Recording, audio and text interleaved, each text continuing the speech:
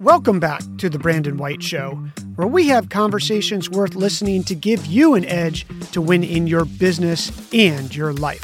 I'm your host, Brandon White. Here we go. Welcome back to The Edge Podcast, giving you the edge to win in business and in life. Here's your host, Brandon White. Hey, Matt, welcome back. Hey, Brandon, how's it going? Well, like a shoeless Sunday today, if you can believe that. Today, we are talking about a 401k, a Rob's 401k, and using your 401k to fund your business. You and I were talking a little bit about this because I said, hey, what are we talking about? And you said this, and I said, is that really real? So what can you tell us about this? Yeah, so Rob's stands for it's rollover as a business startup. So rollover as a business startup is Rob's. And basically concept is you are funding your own startup business. It can be small business, it could be a franchise, whatever, but you're using a 401k plan to buy stock in your own company basically to help fund it. So there's a lot of nuances, a lot of compliance wrapped around this, but yeah, it's absolutely doable. Well, can you explain how that works?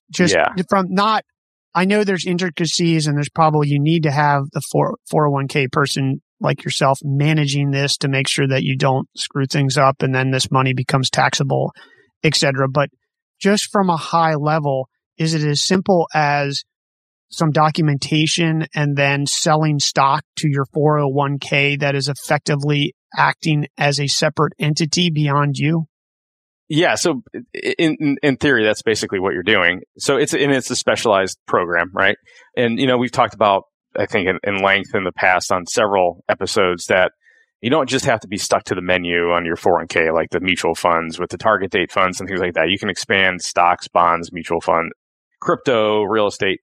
But in essence is if it's set up properly, it makes sense. Now, a couple of the rules behind this are you have to be a C Corp. You have to be able to separate yourself through the entity. So you have to set this up as a C Corp. A lot of times things get messed up when you have this Rob's 401k set up, and then you have your CPA saying, hey, you really need to be an S Corp or something like that. That creates a lot of issues. So you have to open a C Corp and maintain the C Corp. And wait, just so that for me and listeners, when you say open a C Corp, that is the company that you are trying to fund needs to be a C Corp. Correct. Yes. Okay. Yep. Absolutely. Because you could create that C Corp and still maintain your S Corp, of which the S Corp owns part of the C Corp. Will that work? Yeah. Yeah. So So the entity you are funding with these 401k assets has to be the C Corp. So yes, I see what you're saying there. Yeah. So the theory behind this is, you've worked for a company for years and years. You build up all these 401k assets, but now you're ready to go start your own thing or create a franchise open up a franchise. And it's like you said, it's got to be set up absolutely correctly, perfectly to make sure you're not getting hit with distribution fees. As soon as you move over to an S Corp, it counts as a distribution. Then you have early termination penalties and so on and so forth. But basically, it's got to be C Corp. You're buying shares of your new company within the 401k. And there's some rules involved here. So you have to be an active employee. This can't be a passive type business. And you have to maintain yourself as an active employee. So you are getting paid a salary. However, your salary cannot come from these funds because then you're kind of basically looping around the IRS rules here. So you have to maintain, salary. You have to keep yourself not as a passive income. So this isn't just you as an investor. You actually are participating in the company. And then basically you have to do this at fair market value. You can't just come up with your own valuation. And this is kind of where the expenses come in. You don't really want to do this with $20,000, $30,000, $40,000, $50,000. You want this to be, work well with several hundred, even $1 million in your 401k plan, because you have to pay for the valuation. You have to pay for the valuation, which is an official valuation can be very expensive. And then there's attorneys involved to make sure this is all set up properly. And then we've spoken about this before. So let's say you have employees at this C Corp, right? Whatever you offer yourself, you have to offer to your employees. So, for example, if you bring real estate into your 401k plan as the employer, you have to allow your eligible employees, participate and buy their own real estate in a 401k plan. Same with this. You have to open up the funding opportunity to buy shares of the company through the 401k plan to your employees. You absolutely have to do that. And then this is constant valuation going on. And then if people want to buy out and so on and so forth. So it's a very in-depth, highly compliance-driven plan, but it's doable because you really have to make the decision. Does it make sense going this route and self-funding it basically through a 401k plan, or are there other options like, SBA loans and things like that?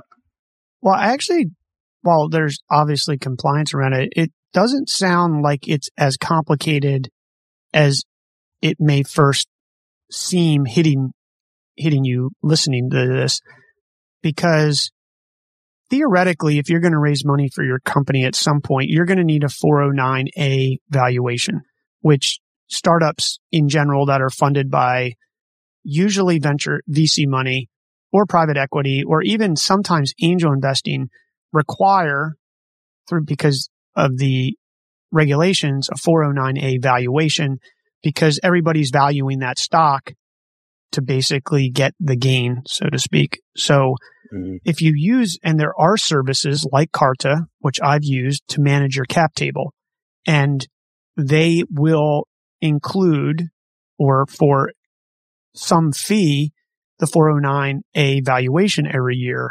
And it did cost us a few $1,000s. We did it because otherwise you're managing your cap table on an Excel spreadsheet, and they have everything online. I don't know who their competitors are, so I don't have the ability to offer listeners another option, but it would be easy enough to just say Carta competitors on Google and do that. But all I'm saying is, as I hear this, if you do have some money in your 401k and you're starting a business, there's compliance in everything you do. Your tax documents, 401k is just another thing that you need to follow the rules on. So it sounds very doable. Now, does the 401k manager help manage this? Or so do you do this? If I'm like, hey, Matt, I want to fund File Finder with my 401k, I come to you and then you help make sure that we're in compliance every year, et cetera? Absolutely. Yeah. So having a administrator, and honestly, having a PA firm alongside that who is knowledgeable about Robs and how it works and the flow of the money, and making sure, if other people or you even have more money that you want to bring in from another 401k that you've got somewhere stacked someplace else, doing that properly and step by step. So you have to file your 5500s. You have to do your annual testing and make sure this is just another leg of all that, another leg of the filing, and making sure that you're working with somebody that does know how to. This is absolutely not a DIY project by any stretch of the imagination, but there's attorneys involved. So there's another step to the regular administration, but maintaining proper compliance of the 401k plan is absolutely integral, and making sure that you're creating, in my opinion, have another menu. Not that this isn't the only option inside you absolutely have to have a compliance friendly investments of, creating target date funds and things like that alongside all this. So it's almost like, think of it as adding another brokerage menu, where we've talked before, and I think we're going to talk about in the next episode too, where you create the menu, but then you can also offer a brokerage sleeve, is what I like to call it, where you can also buy stock or crypto or whatever you want, but you still maintain that traditional menu of funds for the folks who are not as investment savvy.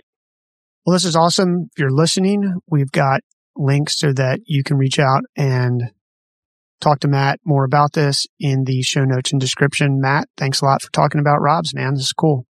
Yeah. Thanks, Brandon. Bye, everyone.